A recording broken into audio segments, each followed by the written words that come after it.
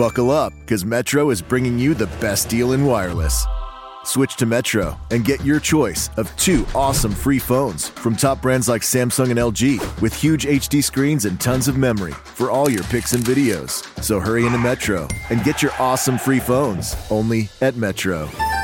Plus sales tax and activation fee. Requires port-in of eligible number not currently active on T-Mobile network or active on Metro in past 90 days. Limit 4 per account or household. Restrictions apply. See store for details and terms and conditions. Welcome to Midwest Mind Meld with your hosts, Josh and Jason. Welcome back, my Midwest infidels. I'm your host, Josh, here with Jason, and today I got a special guest for you. I got Mike Mangiaruca. Mike, how you doing, brother? It's doing good. So today, man, I want to talk about the Department of Corrections. Now, what's your background with the department? Worked as a corporal for about 2.5 years, a little bit longer. Yeah? How did that go? Oh, it was so fun. It's a fun job. I liked my time working for the department. It has its moments. Most of it's good. The people you work with are absolutely amazing. They're family. But there are issues within as far as regulations and so on and so forth. It's interesting. Yeah, it is. What did you think about the pay? Pay's actually pretty good. Yeah, I thought the pay was pretty good. And honestly, with the amount of overtime you got to put in, pay's really, really good. You did, but I wouldn't be opposed to adding more to the pay. No. Yeah, there's definitely talk about it right now, especially with staffing being the way it is. Yes, kind of that whole toss up to try and get people to come in. With more pay coming in, people would probably be more than willing to stay versus bailing out and going to county. Now, recently, you kind of had a little fallout with the department. You want to tell us a little bit about that? I did get terminated, and I will admit I do have a slight past history of, refusal, mandatory, things like that. The reason why I got fired was abandonment of post without relief, even though I did prove that I was relieved properly. So, but no, other than that, I'm not real happy about the way I got fired, but you can't stop what's going to happen. So right, but it's like abandoning post, especially at NSP. You were hardly the only one that did that. No. That's pretty common practice. As far as abandoning post, yeah, a lot of it kind of comes from the whole, people are burnt out. They've been doing a lot of 16s.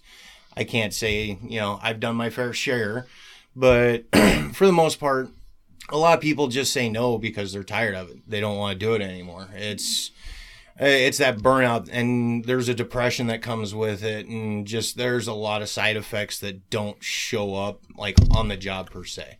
Right. So it's kind of hard to explain for the most part. It's that lack of being able to get up in the morning and want to roll into the job and being happy and, being able to do your job appropriately without, kind of losing your temper, if you will, because you're just so tired you can't help it.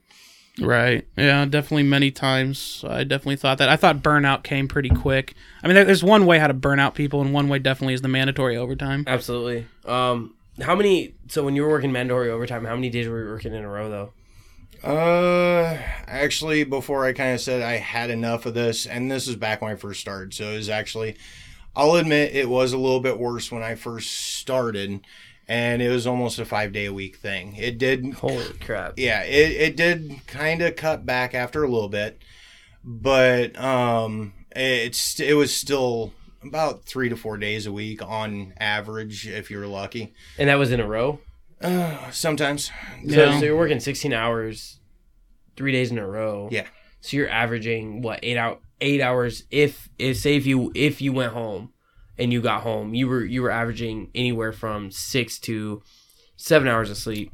If you went home and went straight to bed, which most of us know we can't do. Yeah. Well, if you factored in, mine's a slightly different case because I did live approximately about an hour, 15 minutes away. that makes a huge difference. Yeah, so you get home, you do your wind down thing, which takes about an hour. Yep. You try and get food because you probably haven't eaten most of the day because you've been running. Mm-hmm. And then, by the time you know it, you're down to like 4 hours, 3-4 hours of sleep before you gotta get up and roll and back do another into work. 16 hours. Yeah, and then you do another 16 and just keep cruising. That's absolutely insane. And to think that anybody could do that without any kind of I don't want to use the term backlash because that's not exactly the right term, but with any kind of like bad results from that. I mean, you're fatigued. How do they expect you to do your job to the best of your ability without any kind of falter, operating on 4 hours of sleep, especially dealing with inmates?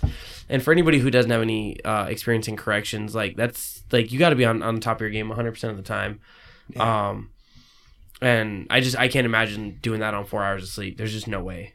And I'm not gonna lie, there are other facilities probably elsewhere that's probably a little bit more dangerous than ours. I've met inmates from other places. Ours is, not tame, don't get me wrong, but in all honesty, you still got to stay on point. You can't be nodding off, and when you're working that many hours that close together so often without that break, without that, because we don't get lunch breaks. Once you go in, you're 16, you're done. Like, you got to do it. You can't. They won't hardly ever let you, you can't leave the facility. Once you're in the facility, you're in the facility. So you guys don't get lunch breaks? No. Yeah, so, you get moments of downtime, count times, things like that. Where but you can stop and eat, but so it's rushed, is there depending on where you're at.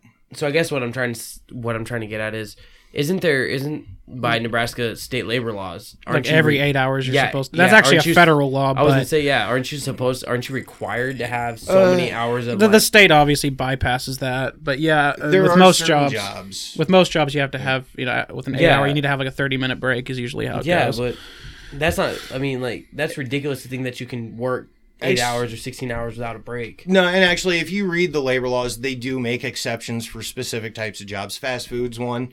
They do say that you're supposed to have a 30-minute break, but depending on, if you're in the middle of a food rush. And your break comes up right then, due to time. If you're in the middle of a food rush, they can actually kind of bend the rules to ensure that service is, there. State jobs such as that, especially with something as like high security and where you got to be on there all the time without 100%. They factor in for the fact that there are downtimes like count time, which for people who are working specific areas, they get that moment to sit down and eat. And I'm not saying you don't get dead spots, but honestly, even the dead spots can be killed with just a simple emergency response call to somebody, doing drugs. Yeah, exactly. So, sucking down the K2. So I'm gonna throw this out there real quick. Obviously, if you're watching live on YouTube right now, you can't see me. Unfortunately, our equipment doesn't provide that. But that's right there. That's all right. Yeah, I'm over here off the screen. Yeah. So Sober October has officially ended today. So you'll see us drinking some beers. We're celebrating. It's juice for me, my friend. But it's crazy to think that you guys don't get that allotted break time. And I get it. When I worked in the grocery department or the grocery industry, it was kind of the same way. You'd get your rushes specifically times certain times of the day. And so obviously we try to not schedule breaks or lunches during that time of the day. But it's still crazy to think that you guys don't have enough staff that can cover somebody even for a 15-minute break. Long enough for you to excuse my French, but use the bathroom. Go take a piss or whatever you got to do. Or even just go smoke a cigarette. Like you guys deserve that time, especially dealing with what you guys with what corrections officers deal with. I mean, that's a huge burden on you guys. Not only physically, but just mentally in general. I can't imagine that them not allowing you to have that time. And that's why I always say it takes a special breed of idiot to do our job. I wouldn't say a special breed of idiot, but I'm just saying definitely it takes a special individual or a special mindset to do that job. It does. I did corrections in the military, and unfortunately for me, I didn't get much time actually dealing with inmates. Yeah. But just the training alone was stressful enough, and I can't imagine doing it full time. It has its moments. It does. Yeah, and that's huge for God, man. It's to think that our prison system is so big, and even now we struggle with it. With the amount of criminals that we have that are in prison, and the fact that they say we're so short on prison space, it's crazy to think that we don't have enough people that can fill those spots that are willing to do that job, and yet here you guys are, struggling and still putting up the fight. Yeah. Well, that's kind of what I want to talk about today. I mean, I can't speak for every facility in the department, but if you've ever worked at NSP, I mean, NSP is it's poorly laid out, and it's got a lot of problems that I kind of want to talk about here today.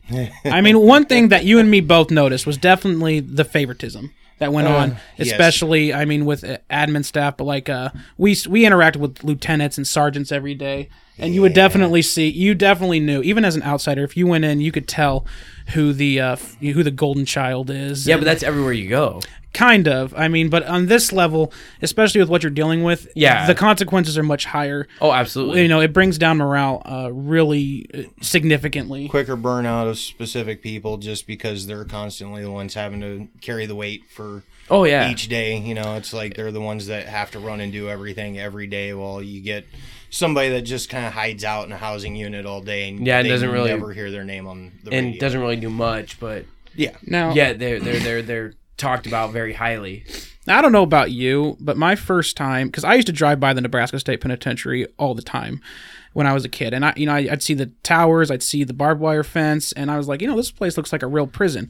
When I OJT'd and I walked through Turnkey, I remember looking out on the yard and I was like, what the fuck is this? I see this building with a 1 on it, this building with a 2. Okay, well, those are the housing units. And then we walked in a housing unit and I was like, again, I was just like, what the fuck is this? It definitely changes your view from, all the movies and TV shows you grew up with. If you ever been to Tecumseh or LCC, when I walked in these facilities, I mean, it felt like prison. Now you would know better than I would. I never got to really go to it looks places. like prison. I mean, LCC is like a big circle. and the yard is right in the middle. Mm-hmm. It's just a better setup. I mean, NSP... Leavenworth was the same way. Yeah, Leavenworth, if you look at it in Google Maps, it looks like a prison. The yard, it looks like a really good setup. When you look at NSP, it literally looks like somebody just puked out on a pile, like on a plate. I mean, there's so many fences. It's terrible. The floor plan's terrible. It's god-awful for emergencies. A lot of blind corners, if you will, things like that. And I know they were trying to rectify the situation. They have added more cameras in different housing units, things like that. And they're trying to step up the game a little bit, but it's really hard to do when you're operating with buildings and whatnot that they're old. I mean, the place has been there since the 1800s. So I mean, it started out as a barn, for crying out loud. Hey, but it comes back to that fact of like how many people we have in the prison system and how we're so short on space. It seems that they're willing to make a prison out of a barn. Yeah. I mean, what else are you gonna get in Nebraska? But I mean, yeah, right. At the end of the day, like, are we hurting that bad that we really have to resort to small amount of spaces? And do you think, like, in your opinion, do you think that the floor plan that the prison is laid, that a prison, not just the prison, but a prison is laid out in, you think that really affects the way that the prison operates? To a certain degree, yeah. I definitely do. Yeah. Because, I mean, to lay out something, that's how you first, that's like the first rule of control is layout. I mean, positioning. And with NSP, I mean, with the cameras there's so many blind spots. Yeah. I mean, there's fights that go unnoticed, and it's not even until, like, a kite gets sent in that we know that a fight took place. And it's like, in a prison, you can't be... Or somebody knows there's blood on the floor. Yeah, it's got to be stuff like that, or maybe somebody was watching, old camera footage. But, like, there was a lot of that when I was working there. And so, I mean, it's changed. No, it's not. It's probably not going to change. There's probably staff there now that there could be a fight going on right in front of them, and they would never even make the radio call. That's what you get when you hire 18, 19-year-olds. Well, yeah, exactly. They don't want to get involved in something I've noticed just in that age today is the lack of wanting to deal with confrontation. And you can't go into a career field of corrections and not in fear confrontation. Like, confrontation is going to happen. It's prison. A lot of that actually comes with the training, too, though. I mean, honestly, they try and let you know ahead of time that that's going to happen, but I'm not sure if the training's changed since, in, like, the 2.5 years since I've been in. But overall, I don't know. With the staff shortage, the training's getting worse within any facility. I mean, you're looking at people who have only been on the job for a week who honestly do not know what they're doing. Yeah. and they're training new people coming in on, you know, an OJT, you know, on a training day. Yep. And you can't have that. It does not go well. And eventually there ends up becoming this real disconnect between what needs to be done as far as safety and security go, and, you know, what ends up happening, which, you know, you end up starting to get, you know, inmates that hurt each other, or, you know, go after staff because they get pissed off, things like that. You know, training definitely needs to get a swift kick in the ass, if you will. So, so me and Josh used the term fear mongering before, in a couple episodes. Do you think that the training, like, so when your recruits are going through training, I don't know what you guys call them, but I'm gonna use the term recruits. But when your recruits go through training, do you think that they're literally taught, you know, when they talk about past deals and things that happen, do you think that they deal with the fact of, like, they're just so scared when they get into that job that they just don't know how to handle it? No, I do not think that's what it is. Honestly, I just think, you know, it's hard because, like, for the state, we go through STA before you go to facility. It's just like a central training center, and then you go to your facility. But in all honesty, you know, like when you look at like county jails, a lot of them will just do it in house, and I honestly think that the state should adopt that. Most training is specific to one facility. Yeah, and so they're just confused. It's not that they're scared. It's not that they're seeing so much horror in front of them. It's just that they're confused. They just don't know how to handle it. They don't know how to handle it.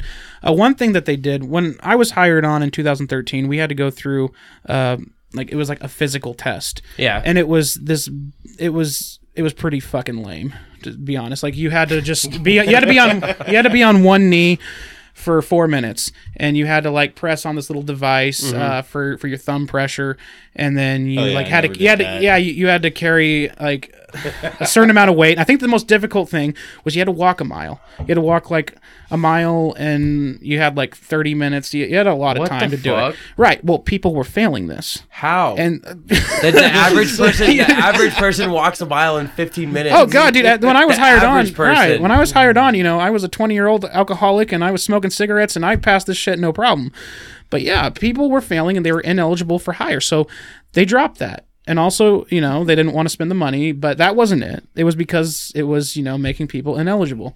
So anyway, the point is, during training, you know, because you had to prove, the whole point of the one knee thing was that you had to prove that you could get on one knee to put on, you know, the leg restraints on an inmate. Well, they had people that couldn't do that without laying on their stomach. And what? Yeah, and if you've ever been around, you know, maximum security inmates, that's just a horrible idea. Yeah, I mean, to be on your stomach to put on hand restraints. Yeah, I could see that going. So the caliber of staff went down dramatically in my time Why there. the fuck would you lay on your stomach to put on leg restraints? Because your gut's in the way, apparently, and there's too much. Like, that's the only thing I can think of. So when I was in corrections training, we did 4-cell moves. You know what 4-cell moves are, right? Yeah, okay. Of course. Okay, so been on a couple. So how fast you got to put leg restraints on? Honestly, when you got 5 guys holding somebody down, I mean, yeah, you don't really got a time limit, right? But you're definitely not on your fucking stomach. They even taught us. Depends on who it is. Yeah, depends. Hey, no. So they taught us not to even like actually rest on a knee. They told us to squat.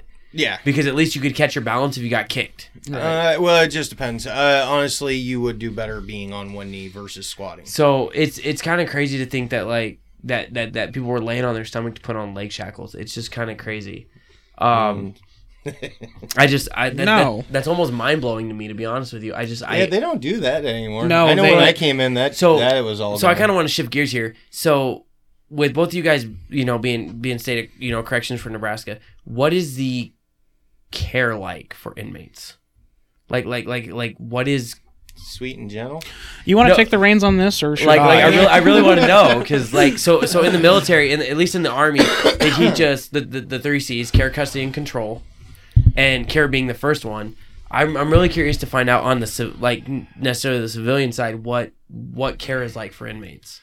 I can kind of speak for a lot of people when I say we kind of run on the thought that, you know, the recidivism rate is kind of a shining example of this.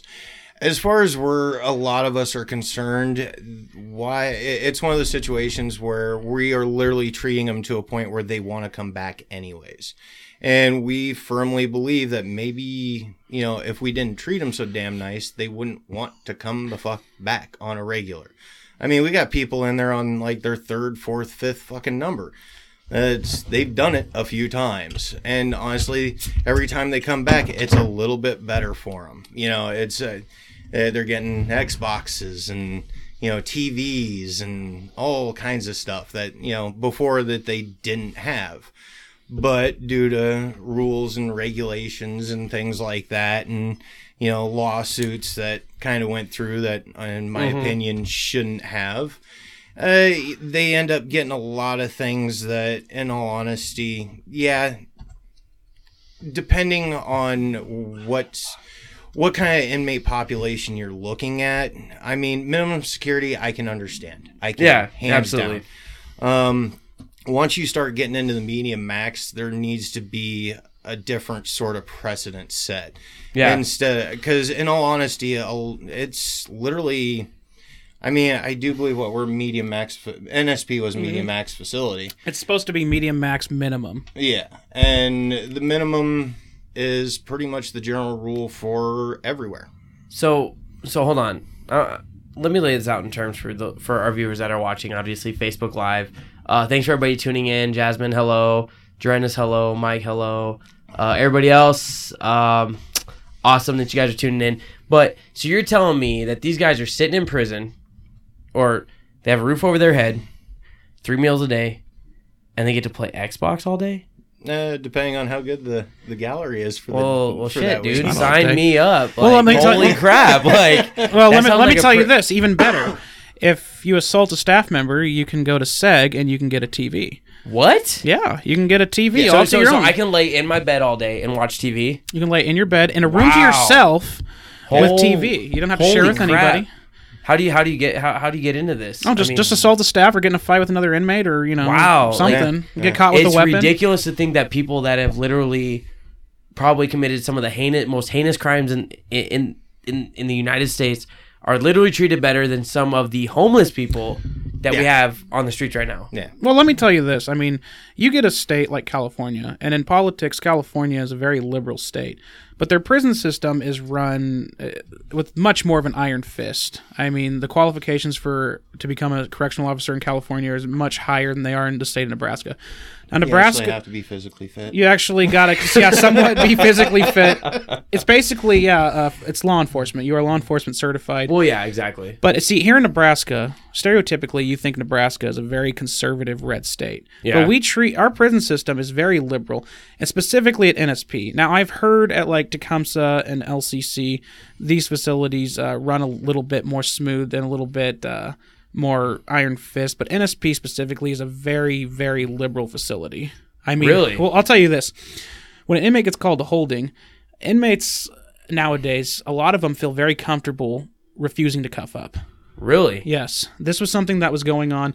See, when I started, that was very taboo. It happened, but there was very specific, like you basically kicked that inmate's ass. If they refused to cuff up, that's resisting arrest. Well, and like, you sprayed them, you did what you had to, and you were backed up. Yeah. Because you didn't do that. Now you have staff trying to cuff up an inmate, and an inmate will, tell, fuck you. Like I'm going to assault you, if you spray me. And you'll have like a higher up, a lieutenant that'll come and basically, take the inmate side? Go ahead. We'll walk you up there. You don't have to cuff up. I've seen that. That's happened multiple times. Wow. Did you ever witness anything like that? No, too many times. Yeah, exactly. And it is one of those situations. We are taught to try and diffuse a situation by talking it out. Which I understand. There is a time and a place, and there are times where it has actually worked out for the better. But in certain cases when you have there are points where you got to realize that talking is done. There's no why are you going to sit here and spend 2 hours doing this one thing just to save you 2 hours of paperwork kind of deal? Yeah. Because a lot of that gets handed down, and the reason why, and I've heard it said a couple times, it's like, well, you just said we saved you this amount of paperwork. And in all honesty, as far as the use of force is concerned, I'm willing to do the paperwork. Right? Like, it's depending on the situation. Now, let me ask you this, because this was implemented after I quit, but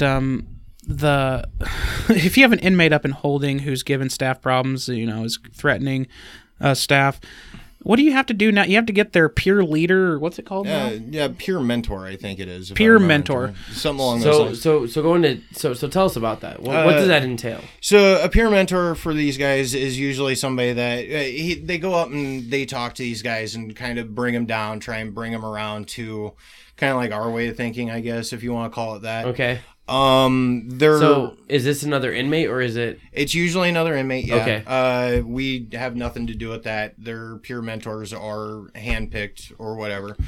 I never really delved into the program per se, but it is a situation where at some point they instituted this new policy if we are having issues with inmates within a cell, whether it be in the holding tank or if it's in a housing unit.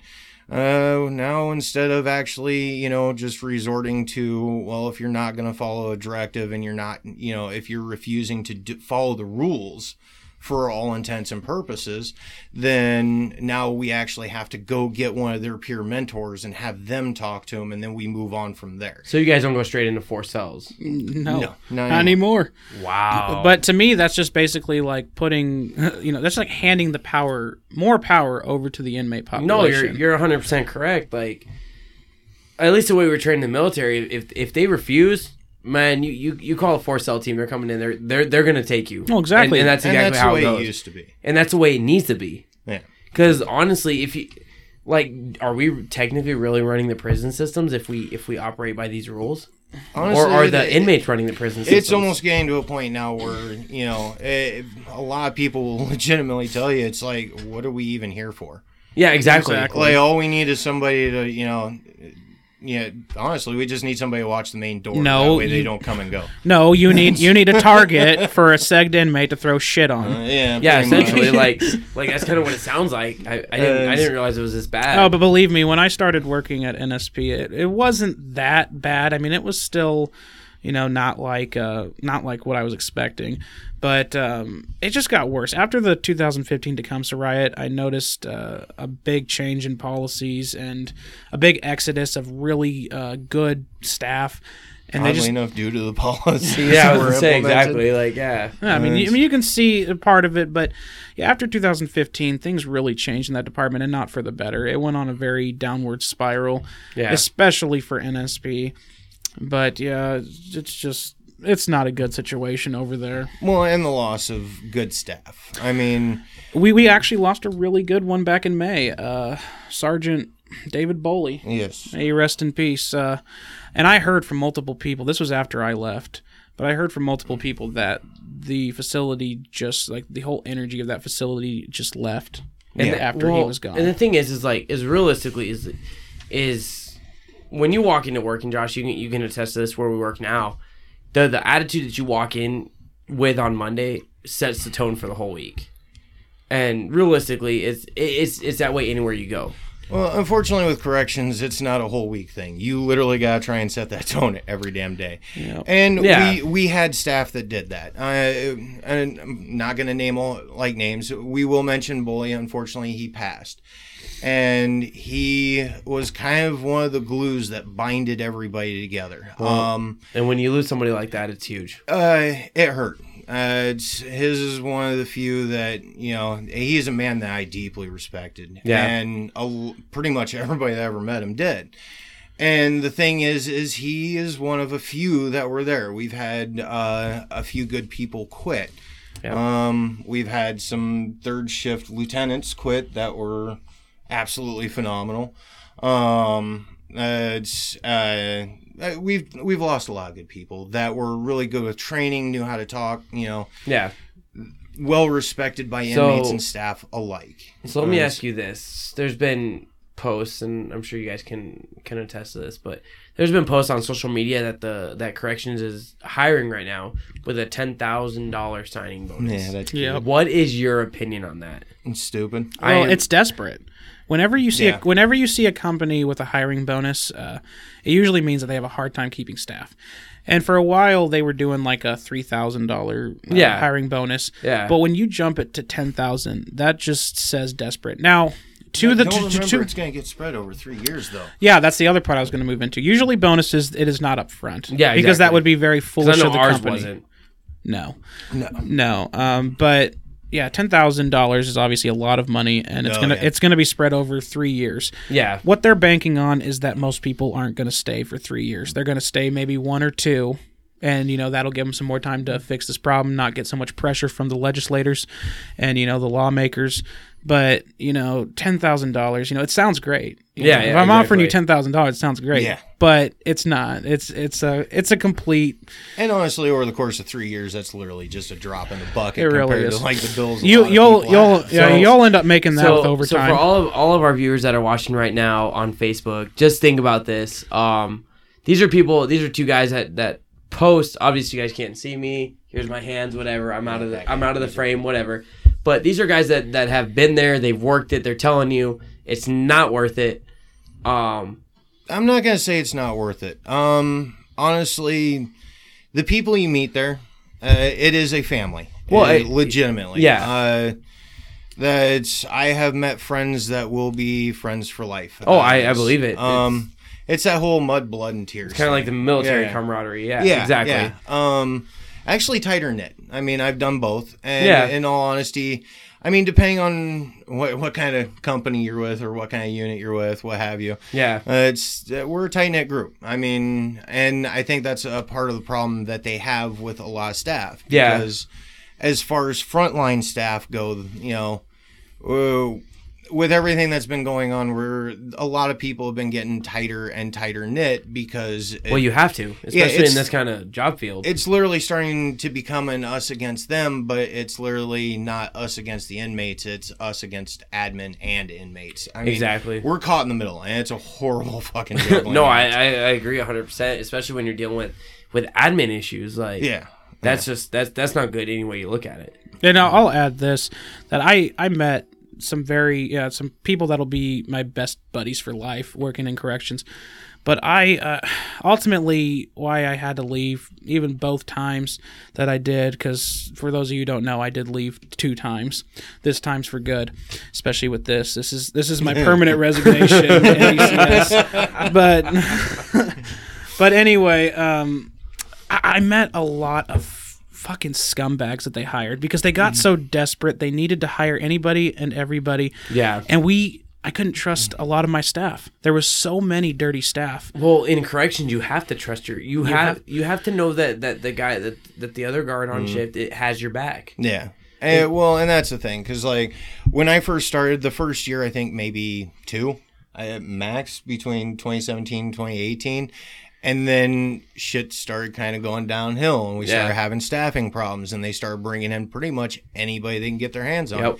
And literally between 2018 and 2019, all of a sudden it's like every week. Yeah, it was like at first it was like 1 every couple months, and then by the end of the year it was like 1 every other week or so. So you constantly had you constantly had turnover. Yeah. Yep. Oh yeah. Now, the turnover's ridiculous. Now 2017. There was a big one, and you probably know who I'm referring to. I'm not going to say his name. Yes. This guy was very close. He was part of the group. I mean, this guy was very close to all of us. Most of us liked him. And he's a good friend to a lot of people. Yeah, when we found out that he was bringing in basically, like, he was like the cartel of K2 at the time. He was bringing in a lot of K2. Holy shit. Getting paid some pretty good money. Yeah. And when we found out about that, I mean, it was pretty much like, well, who can we trust at this point? Yeah, exactly. And so a new staff coming in who's going to be dirty, I mean, it's like they don't stand a chance. A lot of new staff come in and they wonder why they get treated the way they do. Yeah. A big part of it is we don't know if we can trust you. And if you're coming in, I mean, hell, they literally just had somebody get walked out. She was on OJT. and she was already starting to bring shit in. And I'm going to mention this. Or just off So OJT, that was one of the things some when they missiles. mentioned it, AIT. Yeah. Like, or advanced initial training, whatever. What for corrections was that 90% of the contraband that's found in a prison setting is brought in by the guards. Yep. And that blew my fucking mind. Well, and I'll tell you this at NSP, this sounds sexist and terrible, but most of the dirty staff were females. Young females. And I'll tell you this, as a young female correctional officer, if I see you talking to an inmate and you look down at your feet and you giggle, at that moment, I've lost all trust in you. Wow. It's true. No, 100%. I mean, like, this is more your guys'... You guys dealt with it on the civilian side. I've dealt with it on the military side. But you guys seeing it from a whole... Like this is surprising to me because, I don't know, when I toured Leavenworth, I was surprised because the inmates were so well behaved. Yeah. Except for the SHU, the segregated housing unit, but... No, whatever. they become a bunch of window warriors and say Exactly. everywhere. But it's crazy to hear all this because, like, this... Like for our viewers, this is not something that's occurring just in Nebraska. This is it's nationwide. yeah. Exactly. Yeah, most states are struggling in their If you talk to corrections. anybody in corrections, no matter what state they're in or no matter where they're at, I guarantee you they have a story that's somewhat similar to the ones that we're talking about right now. You can actually see it on Facebook a lot of the time. I mean, if you're in the right kind of, like, on the right kind of pages, you know, in the groups, there are moments, like, you'll literally get, at least once or twice a week, it'll be like, you know, this ring just got busted, and it's like 7 people, and they're all corrections. And it's they're crazy. all bringing shit in and working exactly. with the inmates. It's crazy. And it doesn't matter what state it is. It's every correctional facility. I'm not going to name any names, but I know a guy that worked. I don't remember which facility he worked in, but he actually got fired because he brought a phone in just to listen to music. But he got caught on camera listening to music on his phone, and they fired him for it. Yeah. And so that goes to tell you that it's that literally that strict of a policy. So when you get caught bringing shit into a facility, that's a huge like mark on who you are as an individual, even if it's not even for the inmates, but just for yourself. Well, and that's the thing. I mean, they literally tell you time and time again. It's almost an everyday. It's part of the roll call briefing. It's kind of like when you walk in the door, like Josh speaks. You know, don't be dumb. Don't bring shit in. Double check yourself before you walk in. Yeah, Exactly. there are accidents, and they do happen. You know, somebody tosses their can of dip in their side pocket, and they forget that they have it there, or you know. Yeah, you went and have a pack of cigarettes and you don't realize you stuck it in that side pocket. Yeah, and it happens. It happens. And in all honesty, I mean, I can understand like a once every 6-7 months sort of deal. Yeah. But I mean, if you're caught with a brand new pack of cigarettes like every hour, like every couple days, it's like exactly. Yeah, you're a dumbass. You need to go. Yeah, exactly. And you would be surprised with how many drugs and how many cell phones flood the state pen. Oh no, I believe it. I mean, people believe it, but like when I was there, I mean, it was a big deal. If you found a cell phone, I mean, it was a pretty big deal. Yeah. But for a while, it got there, like it became pretty much like a rite of passage. Like if you didn't find a cell phone, you weren't looking. Yeah, exactly. I mean, there'd be cell phones just like sitting out in the yard, and staff would just walk right by them. They wouldn't even see them, and then some sergeant would come by and pick it up, and then at roll call, like, What the fuck, guys? Like, cell phone or K2? Like K2 is literally just one of those things. Like, so it's there. And well, it's funny because can't like get rid of it. I remember me and Josh talked about this at one point on one episode. I remember maybe it was the drug episode we talked about, and Josh mentioned K2. I had no idea what K2 was. Well, go work at the department. Yeah, go work at the department. You'll see it every day. Explained it to me. No, you get high off. I was surprised at like exactly what it was, but it's crazy to think now K2, is that brought in by obviously guards? Like, is that... It's either brought in or it's thrown over the fence. This is another thing with the poor camera angles. There's a lot of packages that get thrown over the fence at NSP. And, you know, sometimes we catch them, sometimes we don't. It's just, I'll give them credit. Most of the time they are. Most of the time they are, but there definitely is packages I would guarantee that don't get caught. Okay, so I don't know anything about this, but visitation. How does visitation work? Oh, God. Full contact. I'm really curious. Like, See, in my opinion, visitation should be like how it's done in the jails. I mean, on a screen, through a phone. Contact visit is like, to me, in a state prison should be earned. Yeah. Well, at NSP, it's all contact. It doesn't need to be earned, even with our SEG guys. They're allowed to hug their significant others. They're allowed to walk out the door, give them a quick kiss. God. Yeah, they're allowed to take the bag of weed out of their asshole right in there and hand it over to their. Oh my God, dude! And you just have to hope the person's watching the camera closely oh man, yeah, dude. If you went in the state pen, I mean, you would puke. You'd be like, what the hell? That's insane. And I'll tell you, inmates at NSP, they felt very comfortable coming up and approaching staff to basically bring something in for them. It's happened to me at least twice. Exactly, Oh my God. I had to write incident reports a lot because inmates just felt that comfortable to come up to me and ask, "Hey man, how much for this?" And I'm like, fuck. Oh man, that's insane. I can't even. It's the entitlement. The other thing that you would puke on is the entitlement of a lot of our inmates. Well, yeah. They're incredibly entitled because they can be, because the state has given into them a lot, and specifically a lot of administration has. I mean, you've definitely seen that. I know you have, Mike. Oh, yeah. I mean, if they don't get their TV, they will literally throw a temper tantrum until they do. What are they, 4 years old or what? Huh? Yeah, pretty much. I've seen some grown-ass men literally act like 5-year-olds, and we could talk about the way that TV's taking over this generation, but we'll say that for another episode. But it's more like impulse control issues, and our job there is to help them realize that they have impulse control issues.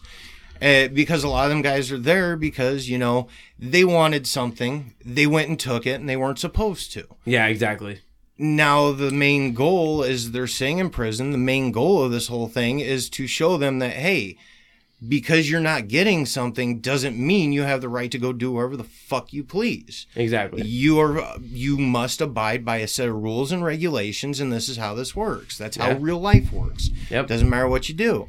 Unfortunately, we have a very strong run of, okay, well, you're not getting your TV. Well, then this is what's going to happen if I don't get my TV. Yep. Well, okay, we're not going to give you the TV. Well, this is what's going to happen. And then they do whatever they say they're going to, and there's no real repercussions. I mean, there are in some cases, depending on how bad it is. Just depends. Yeah, but for the most part, I mean, if they don't assault staff and, they don't set anything on fire, if they flood their gallery, okay, well, you just flood your gallery. We're still not going to give you the TV. Well, you know what? Here's your TV. That's pretty much how it always gone. They give in to that? Oh, they give in to it to a point that, like I said, it would make you puke. Depending on who's on shift. Wow. At the time. Right. Wow. Holy crap. That's the other thing I want to talk about, the poor leadership, specifically at NSP. I do think it runs within the whole state, but I want to talk about NSP specifically. I've definitely seen cases where people were assisted in promotions. They had other supervisors basically give them a packet of all the answers and, really push for this individual to, make the promotion or whatnot. Yeah. And you're not going to get the best leaders by doing that. No, absolutely not. And there are some leadership that, in all honesty, nobody's quite sure how exactly they got their position. Right. Well, it sucks when you're on your knees all the time. I mean, well, there's a lieutenant at NSP, and she was never even custody, from my understanding. She was actually in my STA class. Okay. And now she's a lieutenant, and she was never even a custody staff. She was always at central office. So, fun fact for you. So, how are you going to tell custody staff what to do when you've never really been a custody staff? So, I want to ask you both this, Josh, in your time at corrections, and Mike, also your time at corrections. How many times have you and maybe it wasn't that many, but how many times did you see the same offender return after being released? Me personally, I couldn't tell you. There's so many. That many or that less? It's just there's that many guys. I mean, Wow. You remember faces. You remember. Well, yeah, of course. Sometimes you remember names. There are inmates in there that, they're there to do their time. They're model inmates. They're actually really good to work with. Yeah. As far as, you're trying to get shit done. And they will actually go out of their way to be like, oh, hey, you know what? Yeah, you need this done. We'll go ahead and make sure it gets squared away. Not in the, stabby, pokey kind of way, but along the lines of, hey, we need to get locked down for this, or we need to do this. Yeah. And it becomes a situation where, you do what you can. Yeah, but so when I worked in the grocery industry, we had, so for instance, I had a guy arrested one night for shoplifting, literally 3 days out of prison, and was on parole. And what he got arrested for literally ended him back in prison. Do you think that people rely on the system? Some do. Absolutely. I mean, is that even a question? I mean, like realistically, but like you would think that after spending that much time in, in what you do, like you would think that people would try and better themselves, but there are some inmates that is legitimately what they are doing. And you can see it in the way they act and how they, deal with COs in general and how they go about their daily routine of their day. There are other ones that damn well as soon as they walk out the door, they will be back at least within 6 months. Oh, there's guys that'll tell you they'll be back. Yeah. There's been a few that, I'll see you in a few months. It's like, really? That's crazy that it's almost like a goal for them. Like, well, granted, the meals ain't amazing, not by any stretch of the imagination. But think about it. You don't got to work. You got a roof over your head. You get 3 meals a day. And like I said, they're not the greatest fucking meals, and then they got canteen, which in all honesty, they get pretty much damn near everything you can get on the outside. That's what I'm saying. It's almost like vacation. It is kind of. Well, and the guys. You got to worry about your next door neighbor stabbing the shit out yes. of you. Yeah, that's what I like. That's the only thing you got to worry about. I don't know, man. That could be pretty stressful. But I was gonna say, the inmates that do well are the guys who they ended up there because they did something stupid. They might got have busted, been in a bad spot, but bad time, they don't want to be in there. But like the gang members, the real troublemakers, these are the ones, and it felt like. Our department was really feeding into them. Yeah. Like, it's always the loudest, most obnoxious ones that got their way. Yep. And when they fucked up, it seemed like they punished the whole inmate population. Yep. And it's like, it just seemed like, the more, it like encouraged you to be the most loud, obnoxious piece of shit inmate you could be. And which is shitty, which really is shitty for you guys. Like, obviously, you guys not anymore, but as people who deal with these people on a daily basis, that's a shitty situation. Like, you don't want to deal with shitty inmates. You want to hear something? So to add on to what I just said, there was an inmate. I'm not going to say his name, but he basically sparked the Tecumseh riot in 2015. He was the first one to assault a corporal on the yard, and that got all the other guys moving. Yeah, they dropped all those charges on him. He didn't get charged with nothing. What? I forget what the reasoning was, but it was a technicality, and it was a complete bullshit reason. But the fact that they dropped the charges on this inmate, and so he will be jamming at his appropriate time. Wow. You're right. And it is one of those deals where it's kind of sad because there are shockingly some inmates that would prefer the old school way of doing things. Yeah, absolutely. We were actually dealing with one guy, and this is shit back not too long after I first started, and we were dealing with somebody who's, he's having a day, if you will. And fucking, it was one of those situations. I literally had another inmate walk past me heading to his cell, and he's all like, "Why don't you guys just slam him?" And it's like, we can't. There's nothing that we're allowed to do. And he's like, man, it's a sad state when you guys' hands are that tied. Mm-hmm. So that brings me to my next question. What are your guys' escalation of force? How does that work? And how could that best be improved based on your experiences while you were in corrections? In all honesty, it's like a presence. Yeah. The first rule, the use of force continuum. Is that what you're asking about? Essentially. Yeah. So the use of force continuum is always, and it's the same as law enforcement. It's always presence. Then it's like verbal. Then it's like soft, empty hand, and spray. Well, spray technically is soft, empty hand. Yeah. No, it depends. And then you have hard, empty hand. Okay, so being in corrections, though, you're already dealing with people that law enforcement had dealt with. Yeah. How could this better be improved, though? Like, in your opinion, how in all honesty, I don't mind it. The only problem is we're not allowed to follow it on a regular. What do you mean you're not allowed to follow it? We get to verbal, and then that's kind of where everybody gets hung up. It gets very messy after that, because there has been people who have sprayed or There have been people who have used force, who skipped spray and actually used force, and they were disciplined or fired. So because, or vice versa. There are moments where, in all honesty, spray shouldn't be used, mainly due to just distance between you and the other person. Okay, so because like somebody that. wants to be an asshole, you can't take the steps necessary to take care of this Not individual? anymore. No, not without What? having... It gets very dicey. It becomes a question where they question you more than they do the inmate here's about what the thing. happened. They've already been sentenced. They know what they got to do. If they don't fucking listen, take care of the fucking problem. Unfortunately, we're not allowed to do that. And that's bullshit. To a certain degree, I do understand where some of it comes into play. I do. And there does need to be a section where, there has to be some sort of verbal... ROE, basically. Yeah, you got to talk to them and see what the hell's going on. Because there are a lot of cases. Yeah. You can solve it in about 10, 15 minutes just by talking to the guy, which is cool. Whereas there are moments where, it's a questionable thing. Yeah. And depending on what you do, and I'm not going to say that there aren't some bad eggs out there. Unfortunately, the news has shown that there are. Yeah. And we all catch a bad rap when we're trying to do something that, is well within the realm of what we're supposed to be doing. But unfortunately, some dickhead decides to go and ruin it for everybody. Yeah, exactly. But to a certain degree, when it gets to a point where you can look at camera footage, see exactly what happened, and it matches up with your paperwork, and you're still answering 50 some odd questions about what happened, and they are literally out to blame you for what happened, that's when the problem starts, and that's when morale starts going to shit. Let me ask you this.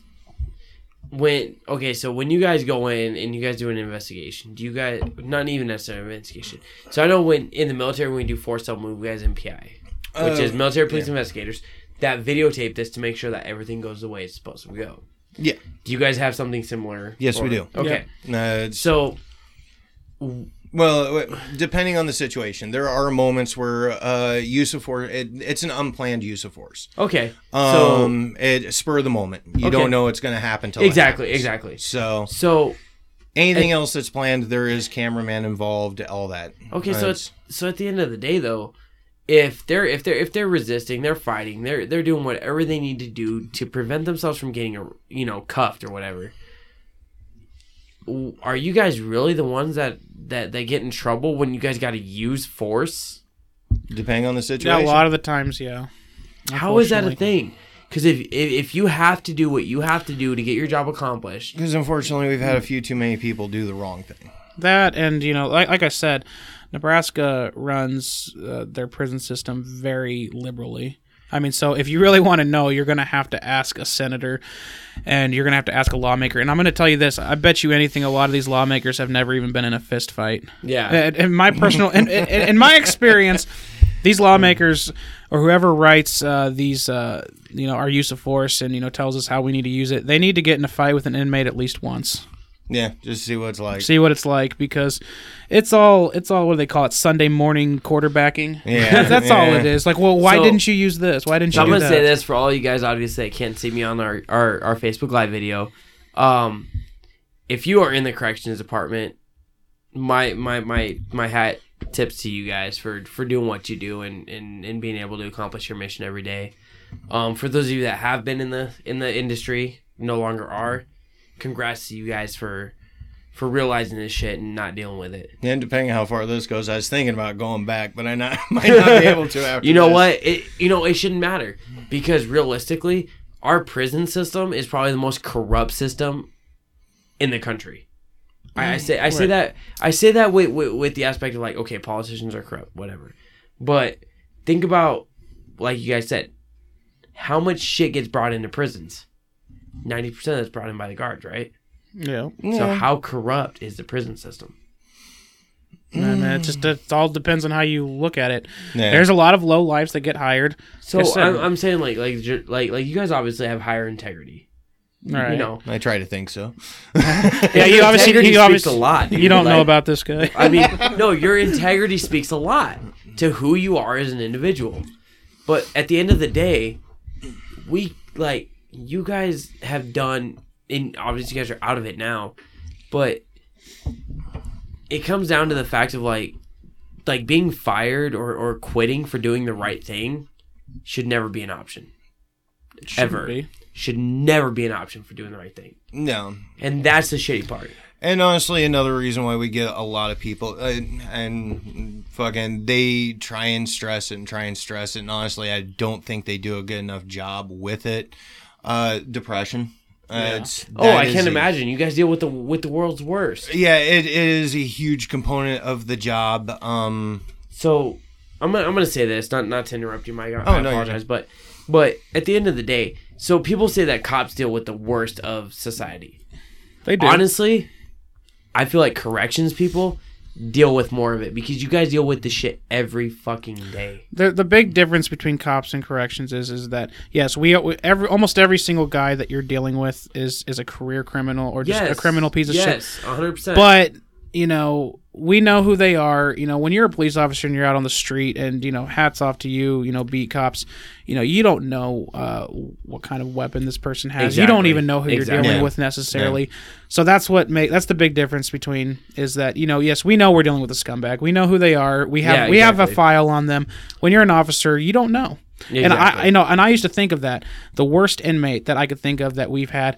I used to think, what was it like for the officer when they went and arrested them? Exactly. Right? Yeah. I think about that because this guy probably had a weapon, probably was in a bad mood. Yep. And hats off to that officer for making that arrest and going home. Yeah, considering most of the time we got to deal with these guys when they're in kind of a half-ass bad mood. And, exactly. And you might have caught him on, that officer might have caught him on a really bad mood. Yeah. And granted, I've had a couple moments where I've come across police officers, I've been bullshitting with them, and they're like, dude, we respect you a lot. Don't get it twisted. No. Like police officers and corrections officers 100% have my respect as a civilian. It's just... Well, I'm not going to lie. It was shocking to hear a police officer tell me, dude, I respect you. The job you do is fucking miserable. Yeah, compared to what they do. I'm like... They deal with them long enough to get them to the jail. And then you guys deal with them every day after blushed. that. It's almost nerve-wracking to think that, to deal with... To think about what you guys deal with as... just on an everyday basis, it wears on you, and it does change you a lot. I think I kind of had a better, not so much a better change, but I dealt with it better because I did military for 8 years. And exactly, and that changed your mindset in general. Yeah, you're used to that kind of. But there are some people, they're first coming in and. A couple of these guys, this is their very first fucking job, and it is an eye-opener for them. It fucks them up. It truly fucks them up. And again, that kind of falls into the depression end. And among other things, you got, our favorite thing to do. It's on the downtime. Absolutely. Sober October, everybody. Yeah. Yep. But, no, it's, a lot of people turn to drinking, and we have lost a few officers or corporals due to drug use. And I can kind of understand why. Does that go... So would you say... Not to interrupt you, Mike, but... I know I've done that a lot tonight, and I apologize, but... Stick my finger in your nose. It's okay. We'll wait till after the podcast. But, would you say that corrections also incorporate some form of PTSD as well? I mean, it can, but... It depends on, what you work, how, and, There's people that work corrections that will never deal with anything. Yeah. They never do. And then there's people on their very first day, they're dealing with a staff assault. Yeah. I mean, so it's not something that's universally dealt with by every single correctional officer. Yeah. So, it is what it is. Do you guys have some form of some system in the corrections industry, at least where you guys work? I know at least in the military, some institutions had the PAL system. The mental health kind of stuff. Well, not necessarily that, but it was so if you were being assaulted, if you carried it was kind of like a device on your belt, but if you got knocked to the ground, it would automatically alert somebody. Yeah, there's nothing like that at the state pen. Really? No. So if you guys are getting assaulted and you guys can't get to your radio to call, you're shit out of luck. You better hope somebody else is watching. Wow. Yeah. Wow. That's insane. Yeah. Well, I mean, it's just the danger aspect, and it's part of being in an old facility. I mean, how it is. but there's technology out there that can assist you guys in what you do. And there's a lot of county. Costs a lot of money. And there's it doesn't matter. Yeah, there's a lot of county jails that have stuff like that. And that's one of the most interesting things that I thought, because just recently, Director Scott Frakes was being questioned by some lawmakers, and one of them brought up the fact that they are basically losing staff to these counties, and he said, "Oh no, that's a myth. That's not true." And the senator snapped back, like, "That's not just in your head, bud." It's 100%. They're paying them better. They're better technology. I mean, so. It's just a better place to work. Believe me, you're losing out some of your best staff to counties. Yeah, absolutely. Yeah. Actually, they just had somebody go to county. So. They've had several really good staff go to county. It's shitty, dude. It's like our job. Like, we work production and we see it, dude. Like, I can't imagine corrections. It's crazy. Well, I'll tell you now, the operation that I'm in now, the company I work for, much better setup. I mean, we have our problems. We have supervisors that aren't qualified, but for the most part, I think our supervisors are awesome. Oh, absolutely. And I think the company tries to keep us happy, but not, suck our dick or anything. No, it's just our shift sucks. Yeah, it does. There's no way of putting that in. But I mean, they'll throw parties for us. Exactly. And I mean, they'll try to keep us happy. At the state, you don't really get any of that. Really? You don't get none of that shit. I mean, they'll try, but when they try it is such a fucking they suck at it. Actually, you can just tell. From what I heard, because I'm no longer there, but apparently their thank you for or their apology for this wonderful new 12-hour shift thing was they got everybody Subway, which honestly, I didn't see the sandwiches, but I can about guarantee they were about the most bare bones things you can get. Which is funny. Yeah, absolutely. Which is funny. One of those dirty staff got a footlong from the state, which they're about to go get a footlong from an inmate. But anyway, man, dude, thank you so much for being with us. Yeah, absolutely. This is definitely a really good episode. First of all, for all those people on YouTube, or not YouTube, but Facebook that are watching us right now, thank you for tuning in. You guys are awesome. You guys, we love you guys. You guys are. Tell how many people are on there right now. What is it? 9? It's up in the top, right? Something like that. Right there. 8. Yeah. You guys are fucking awesome. Mike, I appreciate you for coming out and talking about this. This is definitely one of those things that it's Rick and Morty, bitch. It's definitely one of those things that it takes a lot to get people in here and talk about. Definitely a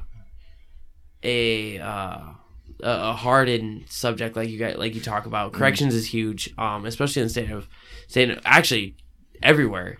Yeah. I know. So where I worked at in Arizona, we had a state prison and we had a federal prison right there in the same town. Yeah, so for those of you guys that don't know, corrections and prisons are everywhere.